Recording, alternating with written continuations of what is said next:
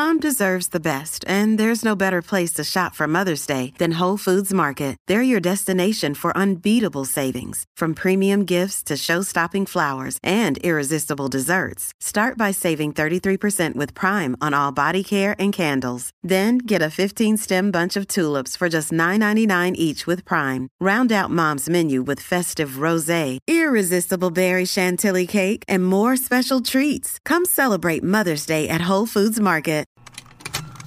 Contained herein are the heresies of Radolf Burntwine, erstwhile monk turned traveling medical investigator. Join me as I uncover the blasphemous truth of a plague-ridden world, that ours is not a loving God, and we are not its favored children. The heresies of Radolf Burntwine, coming January 2nd, wherever podcasts are available. Hi, I'm Keegan. And I'm Madigan. And you're listening to Your Angry Neighborhood Feminist. This is a podcast where we explore the world through our own personal feminist perspectives. And this week, we just want to reiterate that we didn't study, etymology. Is that the study of words? That's what that is, isn't it? I was just going to say, I was like, I'm impressed because I wasn't going to use that word. I'm pretty sure that that's what that is. Yeah. We don't have a degree in any of this stuff. I don't have a degree in neuroscience, even though I will be talking about the brain today. Yep. But we're doing the best that we can. And we also did get a review saying, I'm glad that they say they don't know what they're talking about. You're welcome. You're welcome. We're very self-aware on this podcast. We are very self-aware. If you're listening to this podcast, you're basically just listening in on a conversation Keegan and I are having, and you're just, listening in. Yes. Join in. Join in. It just reminds me of that meme where it's the guy, sitting in front of that, picture of the girls eating cereal. I thought that was a girl sitting in front of... Oh, yeah, a girl sitting in front of, a picture of those guys talking. I think it's the reverse. It's a guy sitting in front of a picture of girls. I think. It doesn't matter. I don't remember. And it's me listening to podcasts. Yeah. You're laughing totally along. part of it. Laughing along with That is me. Well, this week we are going to be talking about a topic very near and dear to our hearts. We're going to be talking about fucking swearing. And women who swear. And all of that. Everything that goes along with that. Who fucking swear. That's right. Let's do it. Okay, so to start out, I kind of wanted to ask you, growing up, what was swearing like or cursing like in your house? I didn't necessarily hear my parents curse very often, but I started cursing from a pretty young age. I really enjoyed cursing. I hid it from my parents, but I got the permission to use the word frick. Oh, I see. Frickin'. Okay. Frick. Oh, frick. Said that a lot. And I had a friend that was like, stop saying that. That makes me uncomfortable. And I was like, what? I'm allowed to say this. But your parents didn't care. They don't care that you curse now at all. No, not at all. In fact, one of the big reasons I want to do this episode now is because I had a post on Facebook recently after listening to an episode of My Favorite Murder where they were talking about sinkholes. Yeah. And this horrifying story. And so I posted on Facebook, I was like, I'm so fucking scared of sinkholes. And my uncle / godfather just said something like potty mouth. And then my aunt said something like, you shouldn't be putting this on social media. What if you're looking for a job? And because it's 1954. Yeah. And that's something real. that employers concern themselves with. Yeah. She just said, really? I meant really, Madigan. I said, I learned this from you because she has the biggest potty mouth I've ever heard of. The first time I heard the F word, the first time I heard any swear word from this aunt. And then my aunt might as well be a nurse, a nun, was like, oh my, ... And then my mom got pissed about this because she was like, what the fuck? Are you why are you coming at my daughter about her swearing on Facebook? And my mom goes, what can I say? That's my girl. Yeah, I mean, here's the thing. I understand people who have these kind of antiquated views about cursing. I actually totally understand it because in my household, not a thing. Not a thing that people do. But I think it's hypocritical when it's coming from somebody who curses a lot and Sure. has cursed around me since I was Sure. young. Oh, yeah, for sure. And, like... Why did she even comment that then? Right. I mean, for me, honestly, I took it with a grain of salt. It didn't affect me. I was just like, haha, so funny, whatever. Yeah, But my mom was the one that kind when of got, people like, get upset about it. and upset defensive. about cursing, I don't. I understand people getting upset. I just also understand that you can't dictate the way that somebody else lives Speaks. their life, and you also have to recognize that times have changed, and an employer is not going to deny you a job. Especially not in my lifestyle whatsoever. Yeah, no way. Well, and the other thing is like, I try to be funny. It doesn't always work, but I, like, try to be funny on Instagram and Facebook. And saying I'm fucking scared of sinkholes really gave it more emphasis than being like, I'm scared of sinkholes. Right, you want know? to... Well, I mean, and we'll get into that a little bit too, but, Yeah. like, cursing, it's not just a word. We'll kind of get into how the brain processes curse words. Yeah. Because it's completely different than the way that it processes other words. And there's a Yes. reason why people curse and have cursed since the beginning of time. So it's kind of insane We're that... going to talk about history. We're going to talk about neurology. We're going to talk about monkeys, people.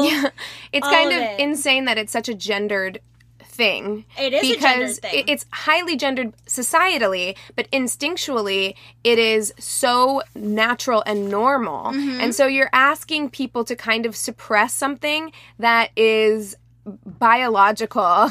There's actually a linguistics argument that the very first words ever to have been uttered were curse words. Yeah? So that, like, that's how speech developed, was basically, like, caveman hit his finger with a rock and said some form of, plosive That makes curse sense. word. Yeah, because Because he made noise. right, I mean, and it's kind of, and when we, you know, why not? I was going to save this for later, but why not just get into the brain right now since we're kind of talking about it? So there are several different, like, areas of the brain. You've got the cerebral cortex that controls, like, speech and writing. Okay. And then you've got Wernicke's area, which recognizes and processes spoken words. And then you have the prefrontal cortex, which regulates social behavior. So those are the things that kind of, like, control words and language. And then you have the limbic system, which is the basis for your reward system. It houses memory, regulates emotion, basic behaviors, flight or fight. So it's like your motor skills and all of that stuff. Yeah. No, not your motor skills. The basal ganglia Yep. houses your motor function and your Love impulse that basal ganglia. control. Yeah. So both the limbic system and the basal ganglia have basically nothing to do with language processing. They're completely like emotion based and like instinctual based, and they govern swear words.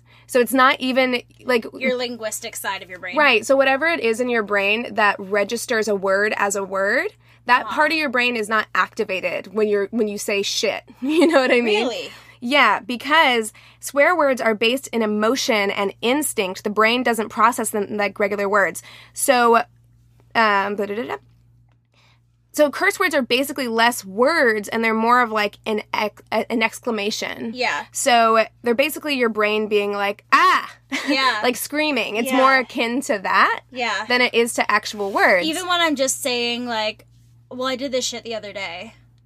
You know, I think it's different when it's used as because there's actually like a difference between like swearing and cursing, Yeah. and the ways in which that we use those. Because if I'm cursing in a way that's like, fuck you, that's different. Right, that is a curse. You're cursing that person. Rather than just being like this fucking I mean, even that is kind of, fuck to me is a very like, it's still a plosive word. Yeah, and it's But if I still a was, release of frustration a lot of times. You know what I mean? But if I was just like, okay, so then this shit the other day was crazy because blah, blah, blah. Like, even if it's not like when as it's used for emotionally emphasis, charged, yeah. I don't know if it affects it in the same way. I do know that like if you were to say like I was fucking stuck in traffic today, that is used as a show of emotion, Right. You know what I mean? And Yeah. emphasis, like it's both of those things. And it's interesting too because when we were talking about Taylor Swift, when she did her when she was in court for her sexual assault,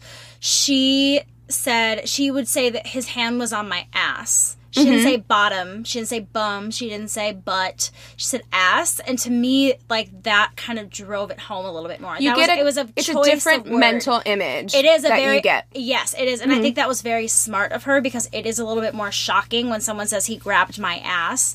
Right. He touched my bottom. Yeah, I mean, and historically, women have been more likely to use terms like that. Well, this is interesting because what I read is that research in the 90s suggested that men were using the F word 1,000 every 1,000 per million words, while women used it just 167. But today, women are using the F word 546 times for every million words, which is 6 per million more than men.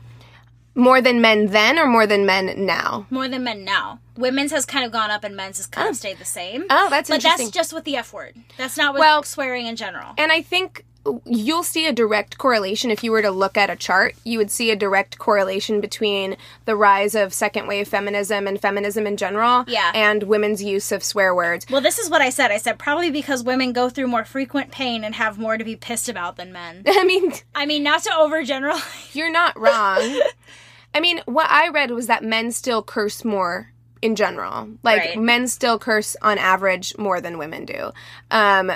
Because it's still a societal conditioning sort of situation. Definitely. Women are more likely to use things that are called minced oaths rather than actual swear words, which is basically like when you say like, fiddlesticks instead of like fuck or like, oh my stars. Oh shoot instead of shit. Yeah. Like women are more likely to use those types of words rather than actual what we deem to be swear words. Yeah. I read an interesting article where they were asking men how they feel about women swearing, and most men were like, you know, whatever, no big deal, fine.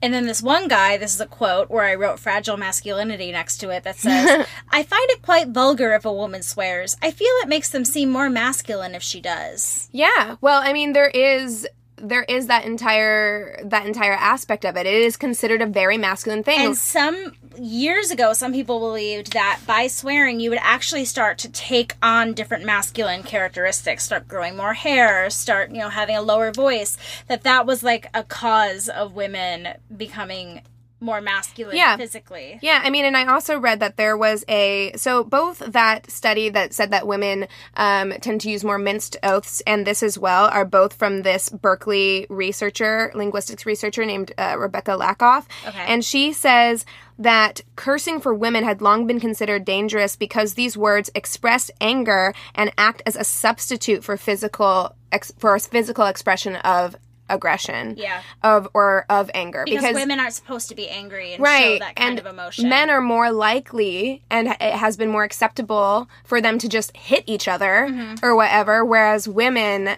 are going to express our anger in words, and that's still considered masculine because it's aggressive. Right.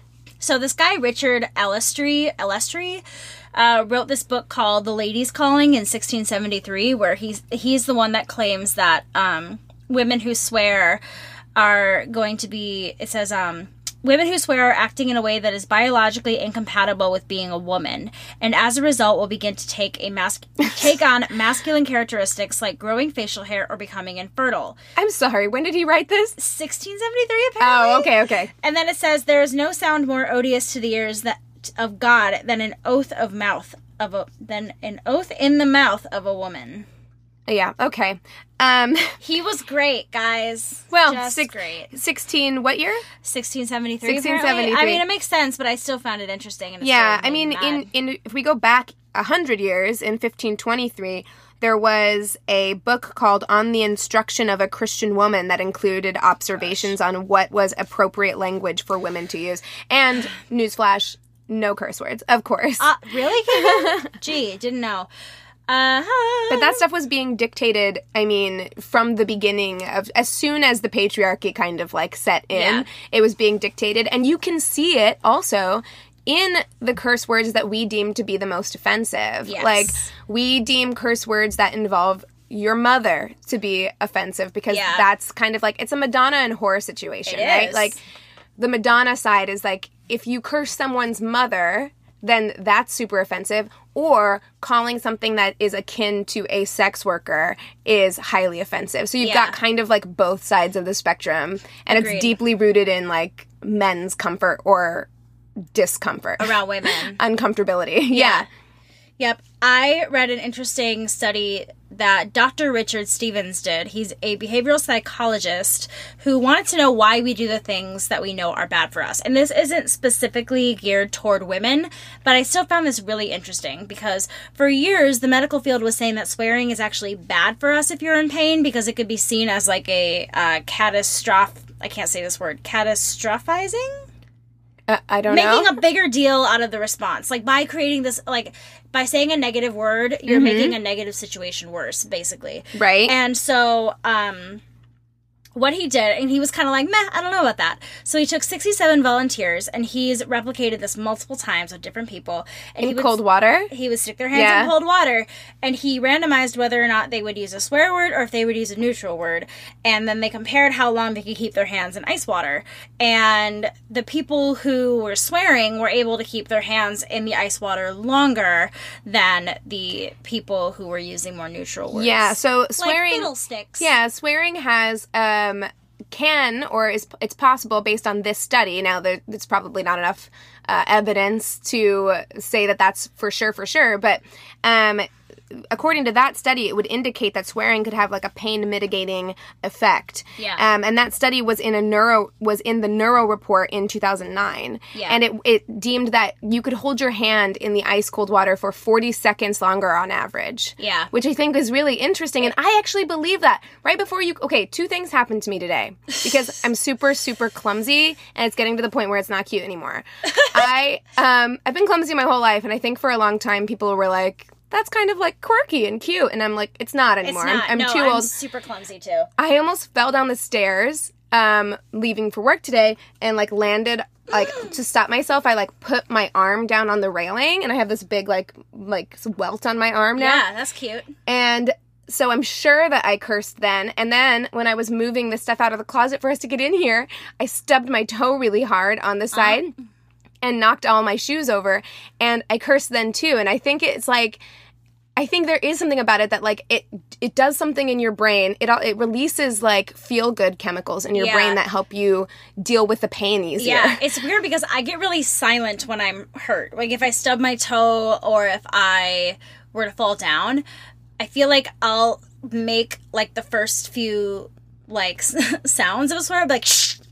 And then I like, it's almost like I'm like gasping, like it kind of takes my breath away when I'm in pain.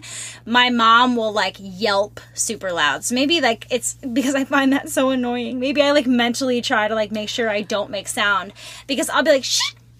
You should make sound because I should, it does help mitigate pain, even if it's not a curse word. I mean, it's why we yell whenever like women who are in labor yell or whenever you're in a lot of pain. It's why your instinct is to yell. Yeah, is because it does do something to help like release. Yeah, I think release that pain. So, kind of to continue off of that, as far as swearing to make ourselves feel better goes, there's a lot of thought that swearing takes the place of crying for people. Like as an adult, whenever something would happen to you and you would cry, or if you were frustrated or mad or angry let it out, guys. or sad. Cry. But as adults, we've been kind of conditioned, women less than men. Yeah. Men definitely have been conditioned to believe that as you get older, you should cry less. Yeah. So now I think there have been studies done that indicate that you swear as a replacement for crying, the way that you would cry as a child. Especially in men, that would make a lot of sense. Yeah, especially in men. Jeffrey Nurnberg said, swear words don't describe your feelings, they manifest them. Because they're not words. You know, they're like, not descriptive or... they can be. They can be descriptive. I'm fucking this, or... Yeah. They can be descriptive, but when used in an emotive way, like when you're hurt or sad, you know? I've definitely, like, screamed curse words when I'm, like, really sad, too, you know? Like, because it's just something that kind of helps you cope with your emotions. And it almost seems like sometimes when you have your emotions that are that high, there's no other words that can really... encapsulate. that can embody what you're feeling. Yeah. So if you just yell a curse word, it's like you're finally getting that emotion out. Yeah. It makes people take it seriously. It makes your body take it seriously and understand the levity of your situation. Yeah. I was listening to a Stuff You Should Know podcast episode on cursing and kind of like the scientific stuff behind it. So a lot of that like brain stuff I got from there. And they described it as a quick verbal hand grenade. It's a way to like let off a pressure valve. So when you feel like pressure building, if you curse, it just lets lets that pressure valve and then you out. can kind of like let it go. Yeah, you can kind of forward. like equalize, normalize, and move forward. Cool. Can I tell you about Washoe the chimp? Yes, you can. You should. So I read this National Geographic article, and it was talking about a book written by this woman, Emma Byrne, who's from the UK. She wrote a book called Swearing is Good for You, The Amazing Science of Bad Language. She talks about how it can promote trust and teamwork in the office. It can increase tolerance for pain, like we talked about. And also about how humans aren't the only primates who curse. Ha ha ha. Let's learn more about that. So this is called Project Washoe. Chimps were, they usually use shit to mark their territory and show annoyance. Like they'll throw their poo when they're mad because they can't use their words.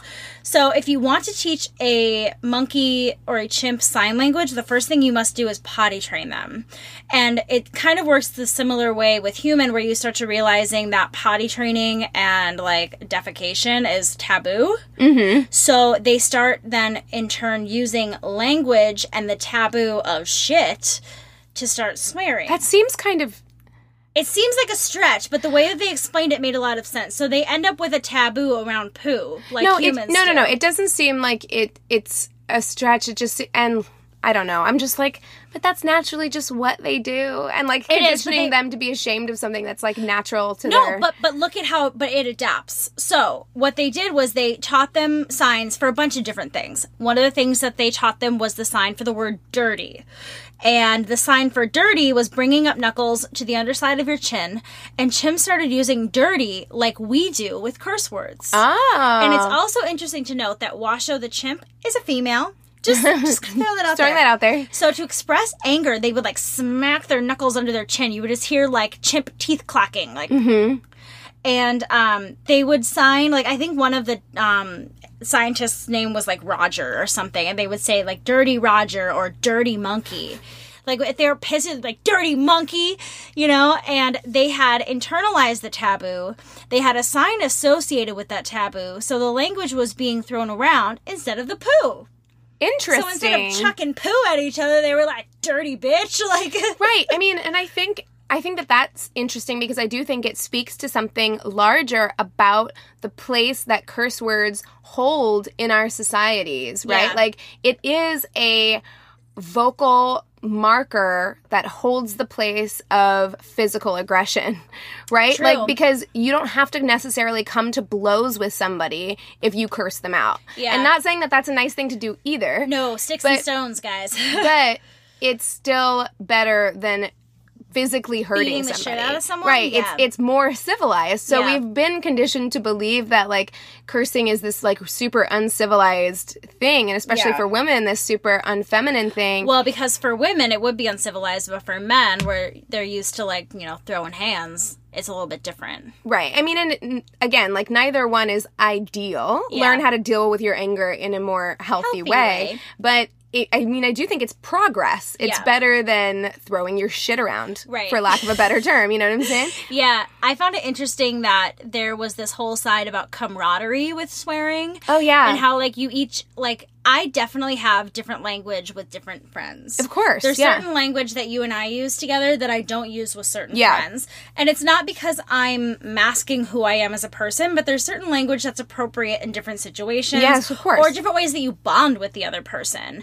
And I think that's the kind of interesting thing about language in general, but especially with swearing, like, especially if I look at, like, my guy friends, especially like how my boyfriend responds to my guy friends, or like stories he's told me about like the words that they use together as like a form of camaraderie. Right.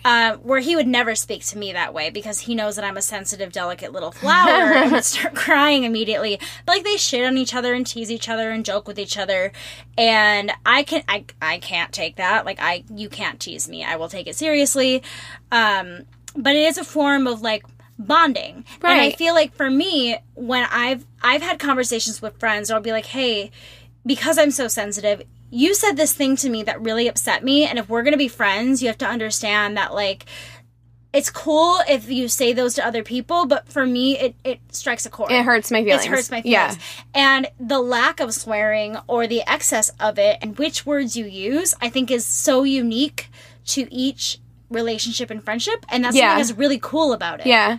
And it does say something about, like, if someone... It kind of tells you, like, where you're at with people when they feel comfortable enough to say this or that in front of you. Yeah. You know, so that real. it kind of, it can be a benchmarker for where you are in a relationship or a friendship. Yeah. I mean, it's interesting when I hear my bosses swear with me. Yeah. And then, like, what I can say. Right. It changes. Like, if they don't, but if my parents were to have that kind of relationship with me, it would change the way that we could communicate together. Yeah, it definitely did with my parents. And I'm not saying for better or worse, because I love the way that I communicate with my mom, for instance. It just changes. And I don't curse in front of her out of respect for her. And I think that that's also something to take into consideration. Like, again, like what you were saying, what other people need from your, like, conversation or your communication with them. Right. But I do think that there is a certain level of easiness when you get to a point in a relationship or a friendship where you can just be like, I can say whatever in front of you.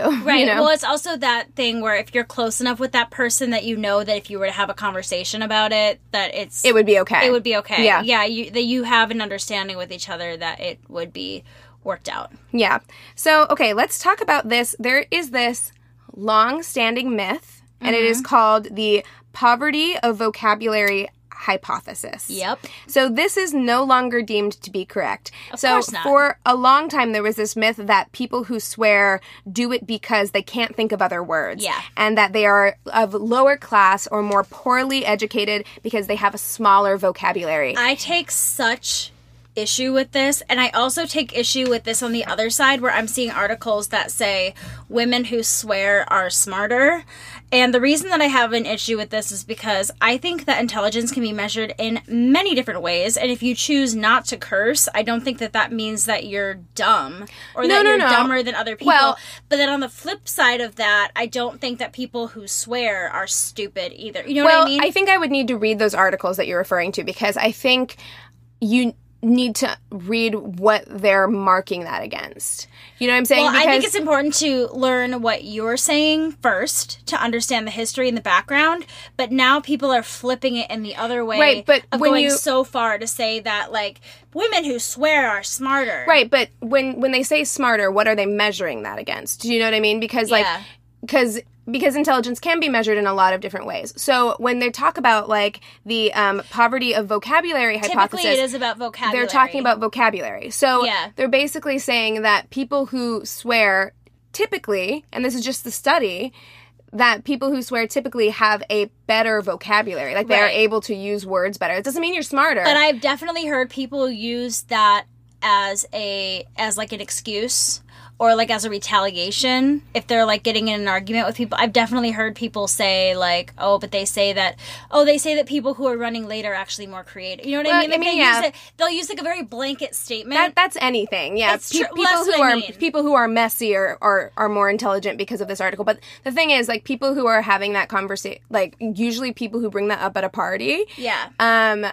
Are people who haven't read the articles and they read the headline and shared it on Facebook, but they didn't read the article to understand what the measurements for that are. And that's what I'm saying. Is I'm not saying necessarily what it said isn't true. I just take an issue with the title of the article and how a lot of really blanketed statements can be used. Yeah, well, I mean, that's just clickbait culture, though. Yeah, like, that's just having a headline that people want to click on. But I think it's worth saying for the people who maybe have just seen the article headline. Sure, yeah, but I mean, explain why it is specifically the vocabulary. Yeah, I would like to take this opportunity, though, to say, like, read the article. Like, we live in a society now where it is so easy to read the headline of something and share it on Facebook without ever reading the article. And, like, you have to do that. Like, you can't just... We live in such a clickbait culture that you can't just be like, that applies to me, and I'm going to share that. And look, we've all been guilty of it. I know I've been guilty of it in the past, but we don't have that leisure anymore. I learned something actually really interesting when I was I think I was probably like 8 or 9, and my mom took me to a speed reading camp over the summer. I was so pissed. Interesting. It was like once a week I had to go to this like speed reading class. But something they taught me that was really interesting, and it was for, like, if you were taking time tests and you needed to get the gist of your information fast, because we are in a culture that's so, like, fast-paced. You have to absorb things quickly, yeah. You read the first paragraph fully, then you read the first sentence and the last sentence of each following paragraph, and then you read the final paragraph at the bottom. Well, you know what? That's more than most people do. If they just did that, they could probably get the gist of, like... Exactly, but I feel like if you're gonna get... Like, if you want to be quick about it and you want to fully understand, I feel like that's usually a pretty good way to go about it. Yeah. Tips from Madigan. Yeah, if you can't take the time for whatever reason to read the entire article... And some are really long, and too. I understand. There are times where I'm, like, scrolling and I'm like, I want to know everything, but my God. Right, I understand that as well. And I also understand, and this is no fault of anyone's, like, except for the culture we live in, because me too, I get it. Like, our attention spans have collectively shortened. I know it has, because I used to be able to sit down and, like, read books. And, like, now I'm one of those people who I still read books, but I get distracted so much easier. And I mean, we're kind of getting off the swearing topic a little bit We'll here, get back. but I think it's also important to, for myself, I've said this in the past, where if I find myself scrolling past something that I know I should be reading and learning about, to click on it and to read it. Don't read things that don't necessarily apply to you. Read things that you may not agree with. Read these things and really read them to understand things better, especially if you want to be a person who is more open-minded. Okay, but anyway, getting back onto the swearing to the poverty of vocabulary view. I mean, that's really all that it is. There was, for a long time, and I've heard it said, definitely it was used in the church growing up. It was definitely used by my mom growing up, that people who curse aren't smart, or they have a very small vocabulary and they can't think of a better word to say. Yeah. And that's why they throw in a curse word, because they can't think of anything else. Yeah. And again, as far as like a marker of your vocabulary or your intelligence, I think the reason why it isn't necessarily a marker of your vocabulary or your intelligence is because I think really smart people a lot of the time have a lot of stuff going on in your brain. And sometimes you do get like distracted or off track, and so maybe you will throw in like a fucking somewhere because you're just like, your brain, like, that fucking right. And it is, again, not to be like just read the headlines, but it is the same kind of reasons why they say that messy people are more intelligent, because they have so much going on in their brain that they can't keep things, and why people who are late are, or whatever, is because like you have so much going on that you can't keep everything neat and tidy. And I think sometimes that's also the case with cursing, where it's just like your brain is going a million miles a second and you can't always like put things together, you know? Yeah. But some people are real creative with their swearing. You know what I mean? And like poetic with it in a way that's like cool. Yeah. Speakers who use taboo words understand their general expressive content as well as nuanced distinctions that must be drawn to use slurs appropriately. The ability to make nuanced distinctions indicates the presence of more rather than less linguistic knowledge, as implied by the poverty of vocabulary view. Yeah. Throw that out there. Yeah. I just think it's really important not to limit your idea of what you think intelligence is based on a really actually classist view. Classist and sexist and, But I mean, especially classist, because it's been so commonly linked to lower classes, like poverty, you know. And I know that we've titled this episode Women Who Swear, and we've talked a lot, mostly just about swearing in general, but I think it's important to talk about the basis of how human and actually ancient the instinct to swear is. Yeah. To set up why it's so fucked up that we have this view that women can't swear. Yeah. Because you're asking women to suppress something that is so ingrained into humans, you know? Like, yeah. It's ingrained into human nature, and why deny one gender to be able to... Right. I mean, to use it. There is also something really gendered about the way that in the same ways that we allow boys to be aggressive and sexual and all of these other things. Or physically even get dirty. Right. I think is a big thing, Yeah. too. All of that stuff that we expect from boys, we expect our boys to curse to some degree. Well, because boys will be boys. Right, Keegan. of course. Like, well, they're on the football field, and maybe that is something that they do. It's camaraderie. It's right, fine. exactly. Yeah. It's camaraderie. Yeah. And we can recognize that in boys in a way that we deem it to be unladylike in girls, in our little girls. I'm having like childhood flashbacks as we're talking about this, and the reaction. Okay, so remember I told you that I would like swear behind my mom's back? Like I would swear on AOL Instant Messenger all the time, and this girl that I skated with showed my mom my away message. Horrifying. Printed it out and showed it to my mom. Who was this? It was some girl. It was a friend of mine from skating, and Why would she do that? I don't know, but Friendship over. It was a very weird friendship. It was a very like emotionally heated friendship where we would be like fighting, and then we'd be like best friends, and it was just like crazy. I'm glad those days are mostly over. I know, Like, so good. My frontal lobe is fully like developed now. It's just great. So she hands this to my mom, and my mom is like, okay, like, I'll have a chat with her about it. Like, we talked about it. She said, you have to be careful about what you put online. It was just more that kind of conversation, but it wasn't necessarily, like, suppressing my use of language. She was pissed that this other mom had the audacity to, like... Can you believe what your daughter's doing? She was more pissed about the fact that, like, what gives you any right to tell me what I'm doing wrong or what my daughter is doing wrong. Right, and you don't know how our household runs. Like, you don't know, like, what we've had discussions about what is acceptable or not, yes. You know? Oh, and I had a shirt from Abercrombie that's... I'm just laughing at myself with how fucking basic white girl it was when I was little. But it looked like a jersey, so I had a number on it. As did almost everything from Abercrombie. And then it just said, hottie. I think my friend had that t-shirt. It was red. Oh, hers was blue. Oh, well, maybe there's more colors. And I was asked not to wear that to the ice rink anymore. Why?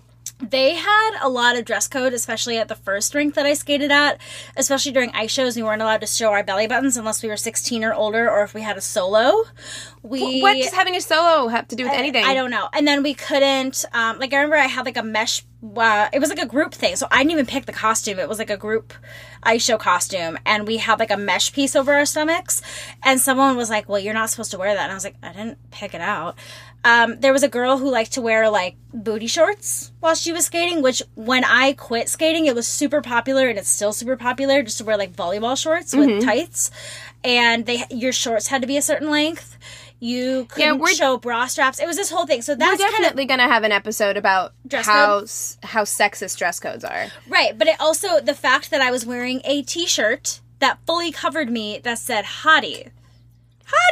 But and I remember my coach having this conversation with me, and it was because I was like 10 or 11 years old. She felt like that was indecent for someone of my age.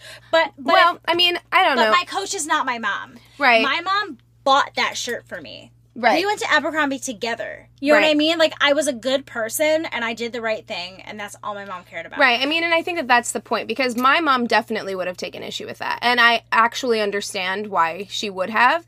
Like, back whenever I was in middle school, the pants that said juicy on the ass were, like, really in. And my mom would never let me have that because I was a 12-year-old. Yeah. And I understand that now, like, coming from her perspective, because there is something to be said about, like, sexualizing children, middle schoolers. But and also, like, I feel that a lot of times when it comes to, and again, we're going to touch on this more when we're talking about dress code, but I feel like if you're the one sexualizing middle schoolers, you're at fault, not the kid who's wearing it. No, I mean, of course, but also, I mean, again, we're totally off topic. Right, we are. But I mean, I'm more so getting to the fact that they had such a big issue with it didn't say a swear word on it. There was no, like, offensive language. It was just funny. It was like I'm 11 years old, and I'm not a child. Well, what did it say? It said hottie. Oh, I thought you meant your away message. No! My shirt said hottie. Okay. I'm sorry, I'm confused. Keegan! No, because we started out talking about your away message. No, I know, but no, I had this shirt on that said Hottie, and they told me I wasn't allowed to wear that shirt anymore. My coach had this conversation with me. The away message was only between the two moms. They printed it out, showed it to me, but I did that thing where, like, I would do the black background, but then write it in black, and I had a Mac, so I couldn't see it, so I would write, like, dirty words. Right. And have it be, like, my own little secret, because I was, like, 12 and stupid. But then, like, I guess there were some computers where it would show in white. Oh, yeah, probably PCs. Yeah. Yeah. So, like, it showed up. And my mom was like, be careful. Not everyone's going to be cool with this language, and, like, had that conversation with me. But she never scolded me for my language. As long as I never said it, like, fuck you, you're a bitch, things like that. Right. It wasn't used as a curse. Yes. It was used as a swear. And I which mean, is different. I'm pretty sure my mom and I have said, like, you're acting like a bitch right now. We've said things like that to each other. That can be really hurtful, but also drives home a point. And again, it's the kind of relationship you have. Yeah. Like, my mom and I would never say that to each other because it's not the kind of relationship that we have. And I think that it's all indicative of relationship and understanding where those boundaries are, like, within your relationship. And I think... I think that's what makes it special. I think that's cursing in general. Or I think that's language in general, but cursing especially.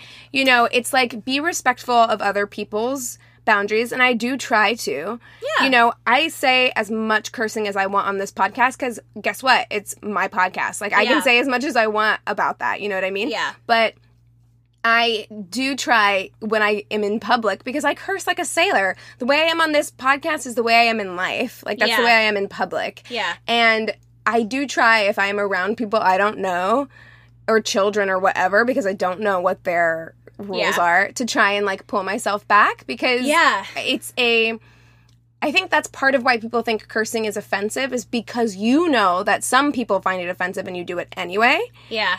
And when you do that, I feel like it could be seen as offensive, because you know that someone might take it like that. You know? Does that make any sense? It totally makes sense. I find it interesting how my brain shifts when I'm at work than when I'm in life. Yeah. And I find that if I start talking about more adult subjects with kids, I have to kind of watch myself a little bit more. But most of the time when you're talking with kids, for me at least, there's no reason why a swear word would come up. Chris has sweared a couple times around the kid that I babysit for, and, like, caught himself, but, like, nothing bad. Like, you know, just little, like oh, I find it harder when it's like when I'm with my friends who have kids, and, like, because you're with your friends, and I'm used to just being with them, and so, like, sometimes I have to remind myself. I have definitely accidentally, like, had to, like, throw my hand in front of my mouth in front of, because I'm like, oh my gosh, I'm so sorry, and usually they're like, it's fine, but, like, I mean, I feel like when I'm a parent, I'm going to I'm probably just going to have that conversation with them where it's like, look, these are words that, because I just don't like when people label things as, like, only good or only bad. Yeah. So I feel like that's kind of the parent that I'm going to be, where, like, everything is kind of a gray area when it comes to, like, language, or, like, people who, you know, do bad things aren't bad people, you know, things like that. And curse words aren't bad. Like, as we've, like, already kind of established, I think that it is important to teach children that there is a time and a place to use curse words. And a way to use them, to be intelligent about them, and not just to be throwing them around. You know, I think that it's important for them to learn about it, rather than, it's kind of like, you know, I mean, it's a completely different thing, so don't think that I'm thinking it's the same thing, but it's kind of like having the sex talk. You know, like, by giving them the knowledge, you're giving them the choice and the understanding of, like, what to do, instead of just telling them not to do it. Yeah. You know? Yeah. Like, because if you're giving them the tools, they'll use it appropriately, respectfully. They don't want to hurt people's feelings. All of my siblings curse, including myself, and we were raised in a household that didn't do that. Exactly. So it's not saying, like, that it's bad parenting, or... Right, or, like, you know, it's one of those things where it's like, you can tell your kids don't do this all day long, but there is an element of rebellion in getting older and kind of when you're outside of your parents' house or whatever, and experimenting with curse language, you know, like, or swear language. Yeah, I mean, I just feel like, for me, I'm not going to have it be completely off the table. Like, I'm never going to say these words, these are bad, and my kids aren't going to even know what they are.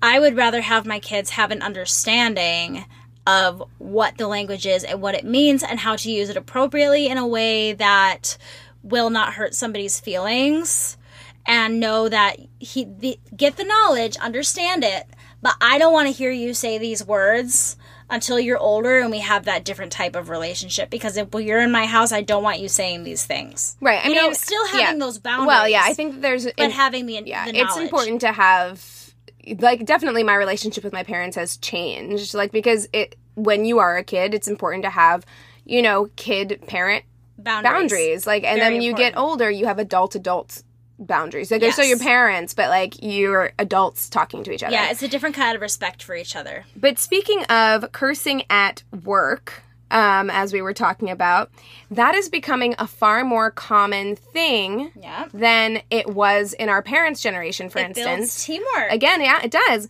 So in a 2016 study, it showed that women curse more than men at work, or rather, women admit to cursing more than men at work. So who knows if that's the truth or not, or if women are just more honest. That's actually really funny. That women curse more? I curse at work. No, I think it's funny that they admit to it more than men. Because I feel like men are, like, putting on this facade, like, no. I'm super professional. No. Yeah, I mean, who knows? Like, maybe women do curse more at work. I curse at work. Yeah. But it is also funny that you have to put that caveat on there, that it's just like, because men curse more in general, so women curse more at work. It's kind of like, is that true? But I also feel like when it comes to female relationships, like, if you're talking woman to woman, it tends to be, like, a deeper, more free bond in general. Yeah. Like, at least at first. Yeah. Like, I feel like for men, typically it'll take longer for them to grow a certain relationship and comfort level with each other, where for women, like, I'll compliment you on your shirt. Yeah, we'll have something true. in common, and you're slowly creating more and more of a bond, and that tends to happen quicker. Well, and I would also be curious to know, and this I just thought of, but I would also be curious to know how the power dynamics of women generally not being in positions of power as often at work plays into their cursing with each other. Because if your bosses are men, you're probably not going to be cursing to your boss, and he's probably not going to be cursing to you.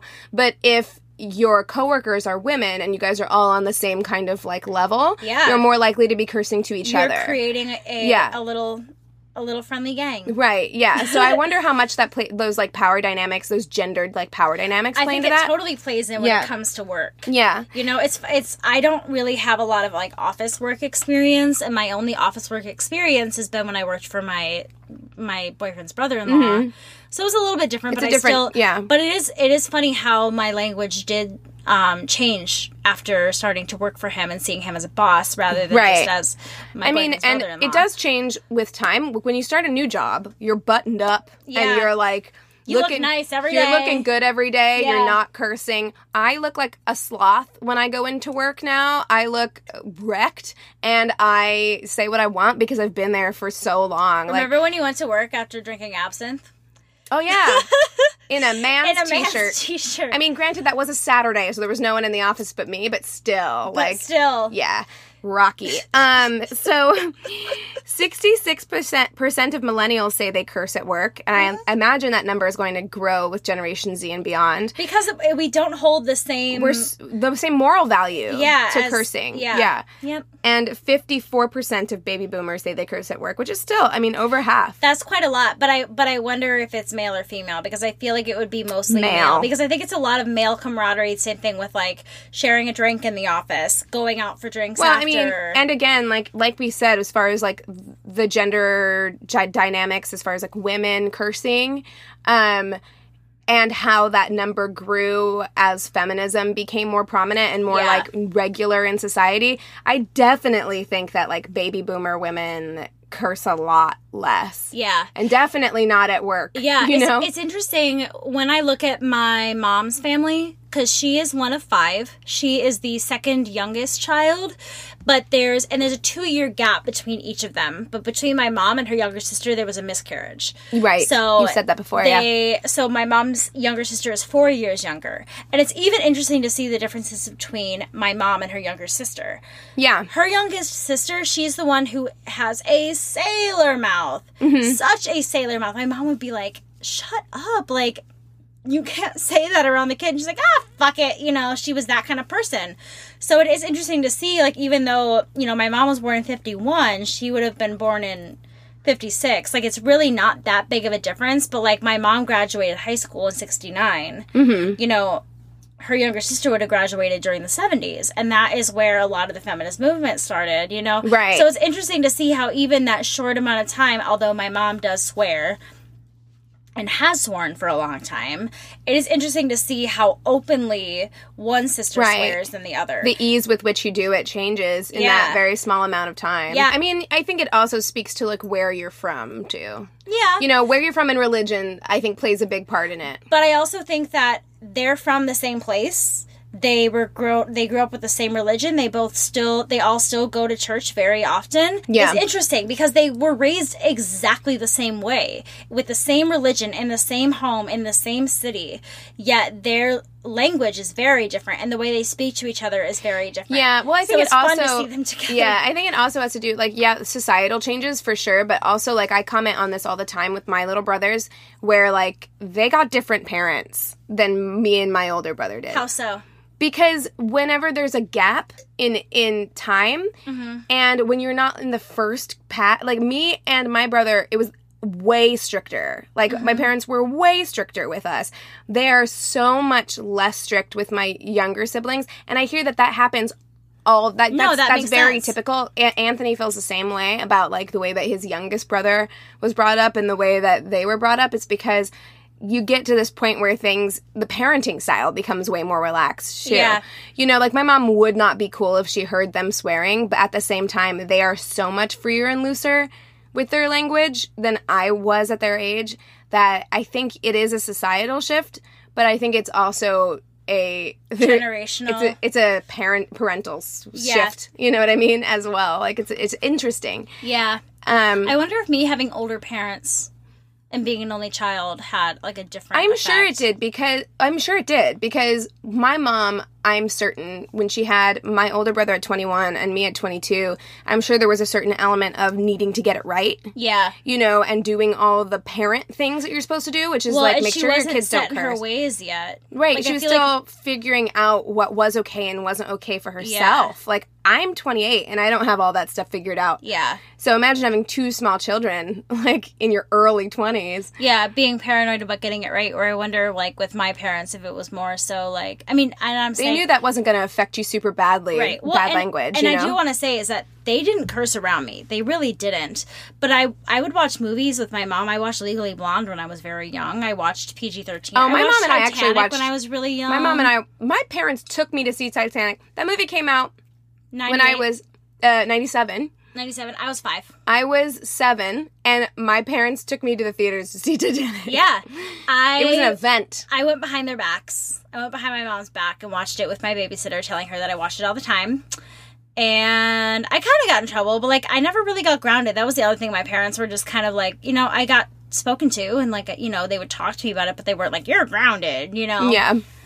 So, yeah. Well, we've been kind of all over the place with this episode, but I think that the idea drives home with the idea about cursing, and I think that it's, as much as we are talking about women cursing, I think it is just as important to talk about just cursing as a society and what it means and what it means through the years. Yeah.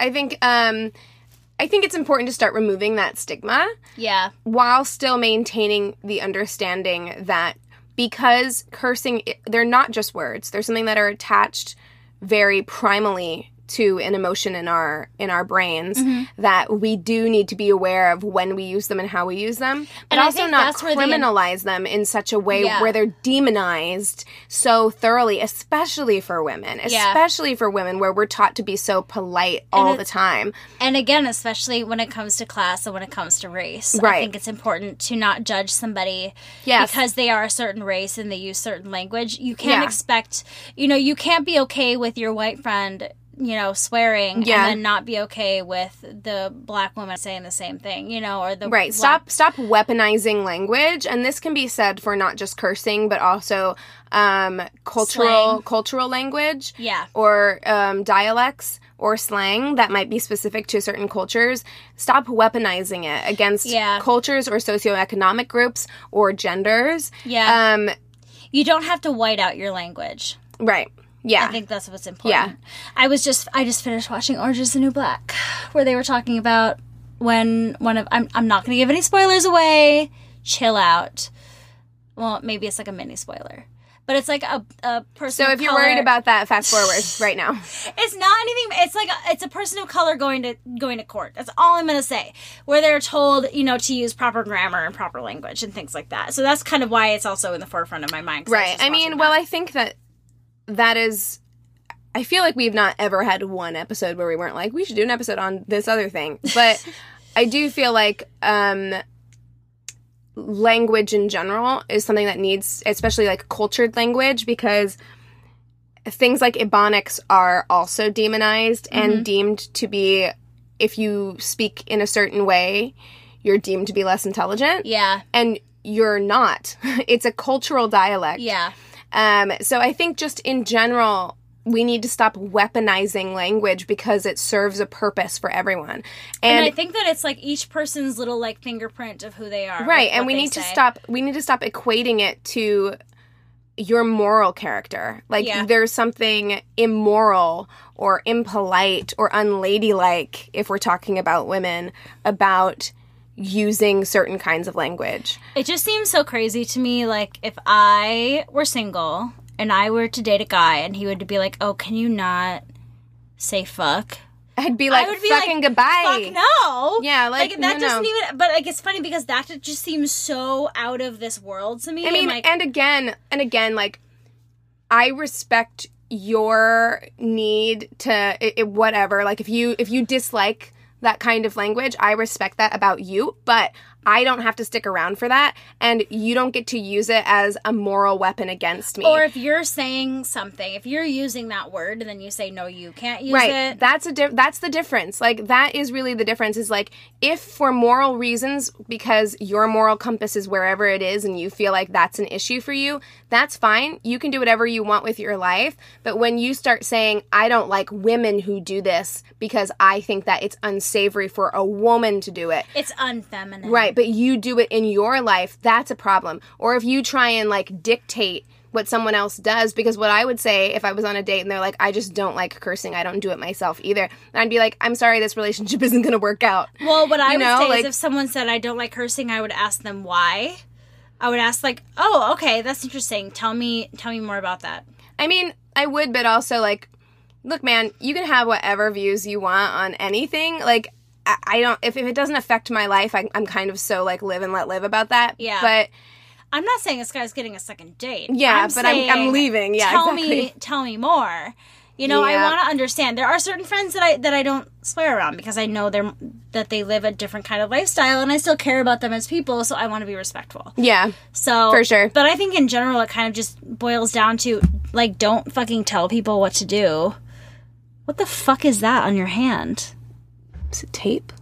Is it tape? It's tape. Oh, it looked like a tiny little bug for a Yeah, second. it did. No, it's tape. It must have come off that table. But it's like, don't tell people what to do. In general, you know what I mean? Well, like, I think that's the end of most of our episodes. It's just like don't tell other people what to do with their lives. Like, that's the thing that gets me, man, because now I have this podcast and I also have a dating podcast, right? And, like, we get submissions from people all the time who are like, they'll send us their exchanges on Bumble or whatever, where, oh my god, I would, like, pull my eyelashes out. Where people, like, badmouth their tattoos, and they're just like, you're a pretty girl, but you have all those tattoos and it's ugly, or fuck you, or whatever. And it's just like, exactly that. It's like, look, man, if you don't like it, keep on swiping. There's someone else here for you. But you don't get to tell other people how to live their life. Like, you just don't get to do that. You don't get to tell them what kind of language they want to use. Amen. As long as it's not, bigoted language. Yeah. You don't, as long as it's not hate speech. Or as long as it's not hurting somebody. Yeah, you don't get to tell other people that they whether or not they should say the F word because they're a woman. And like me, if you're hurt by something that somebody says, say something. Don't just let it ruminate inside of you and, like, get pissed about it. Like, say, hey, when you said that certain thing, it really affected me. This is why. If we're going to be friends or have some sort of relationship, this is what's up. I'm not saying say that to the stranger that you met at Bonds or, whatever. But, right. But if you are making a blanket statement about women and just look, if you're a person who says, if you start a sentence with, men prefer women that, stop right there. rethink Take what you're about to several say. steps back. Yeah, rethink what you're about to say, and then maybe don't say it. Yeah. Because women don't give a fuck what you think. Nope.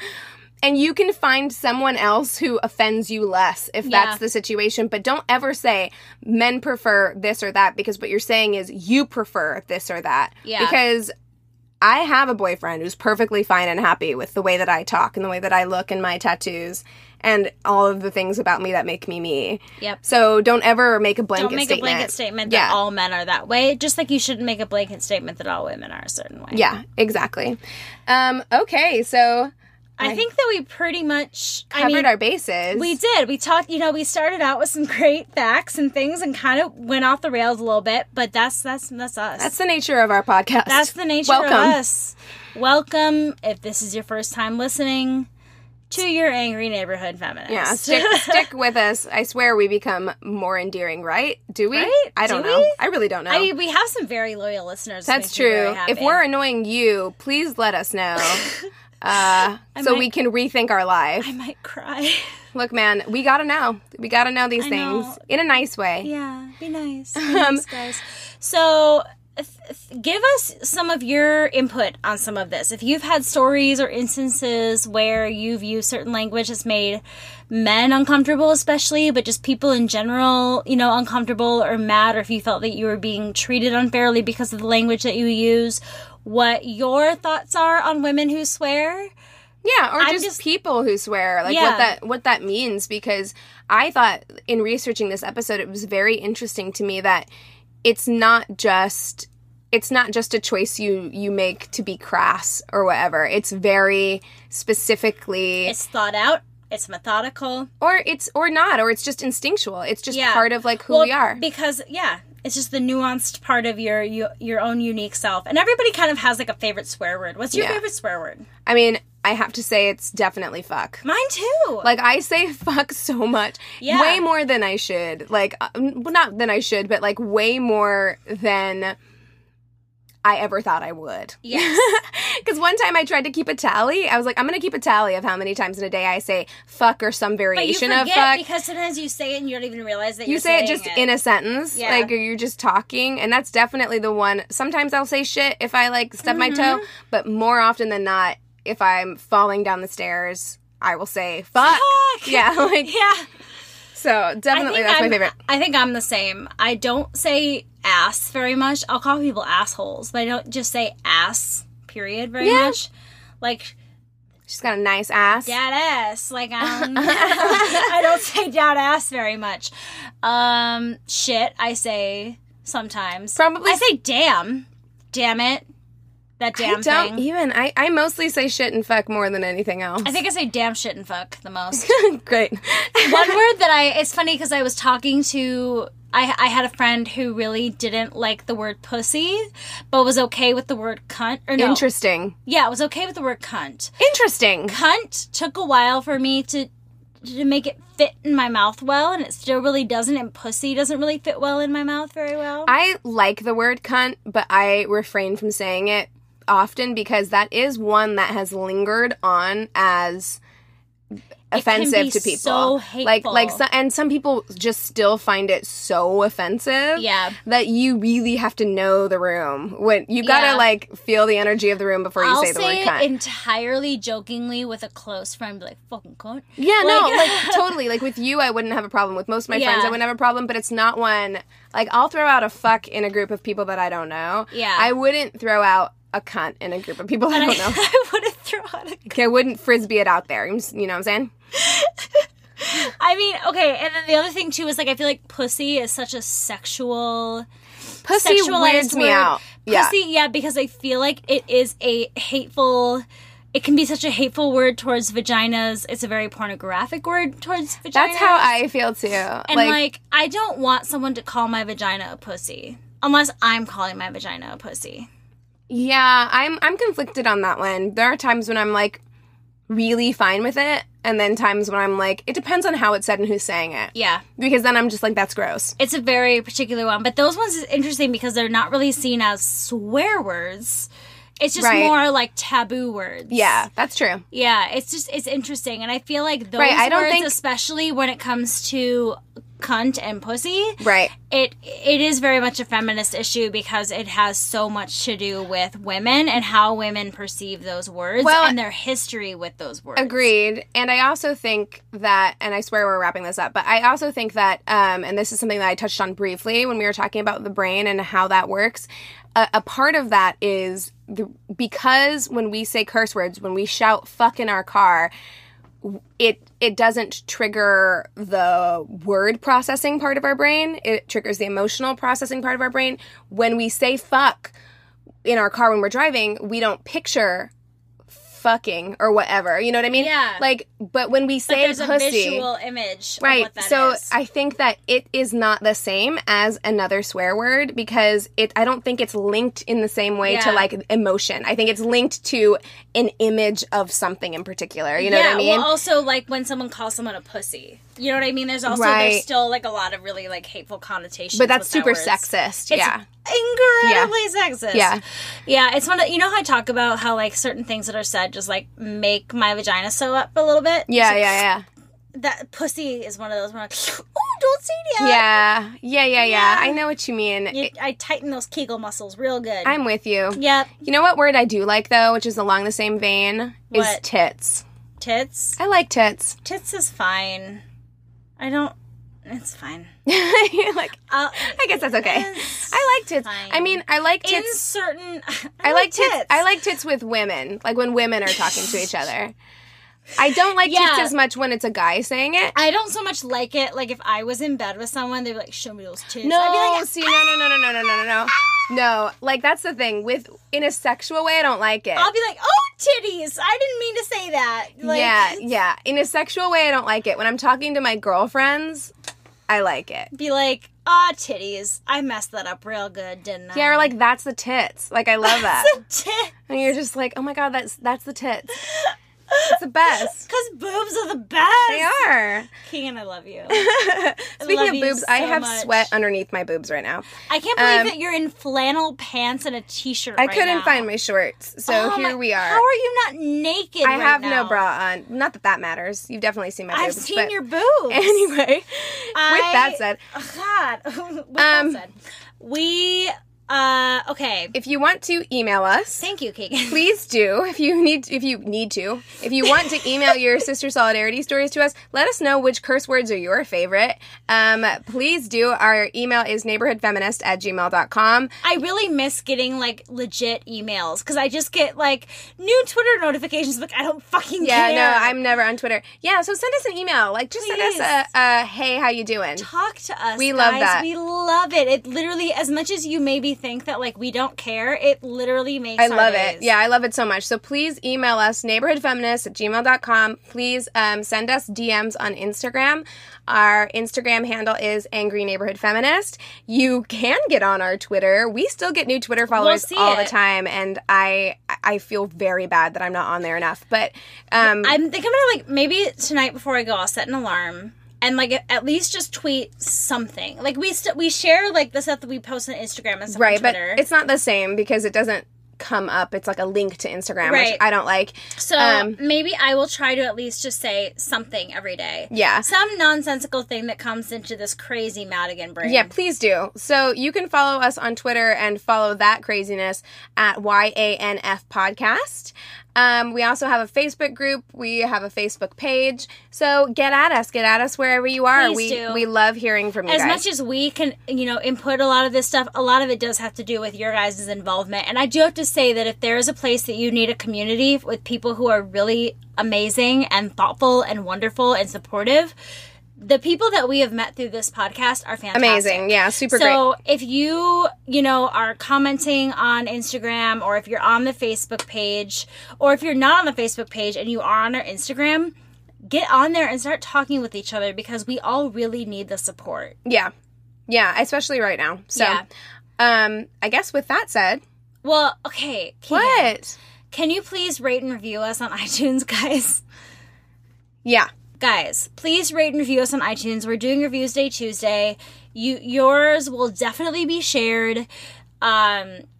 it honestly, that means a lot to us as well. As much as we love getting your emails and everything like that, like that's always going to be our number one priority. But as in a business standpoint, your reviews and your stars really do help us.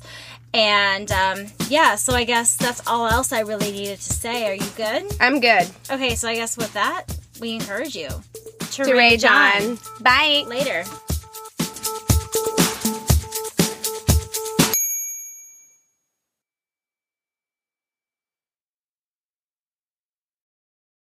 Hey there, this is Justin Bartha. I made a funny new podcast, King of the Egg Cream. It has the greatest cast in the history of podcasts with actors like Louis Black. I'm torn by my feelings for two women. Bobby Cannavale. You can eat it, or if someone hits you, you can put it on your cut. Melanie Linsky. I wonder what these marvelous things are that look just like boiled chicken feet. Jason Ritter. I can break things and pick locks and kill people. Michael Stuhlbarg. The whole point is to inspire people that they should make themselves better. Ari Grainer. No, don't whet its appetite. What are you, an idiot? Me, Justin Bartha.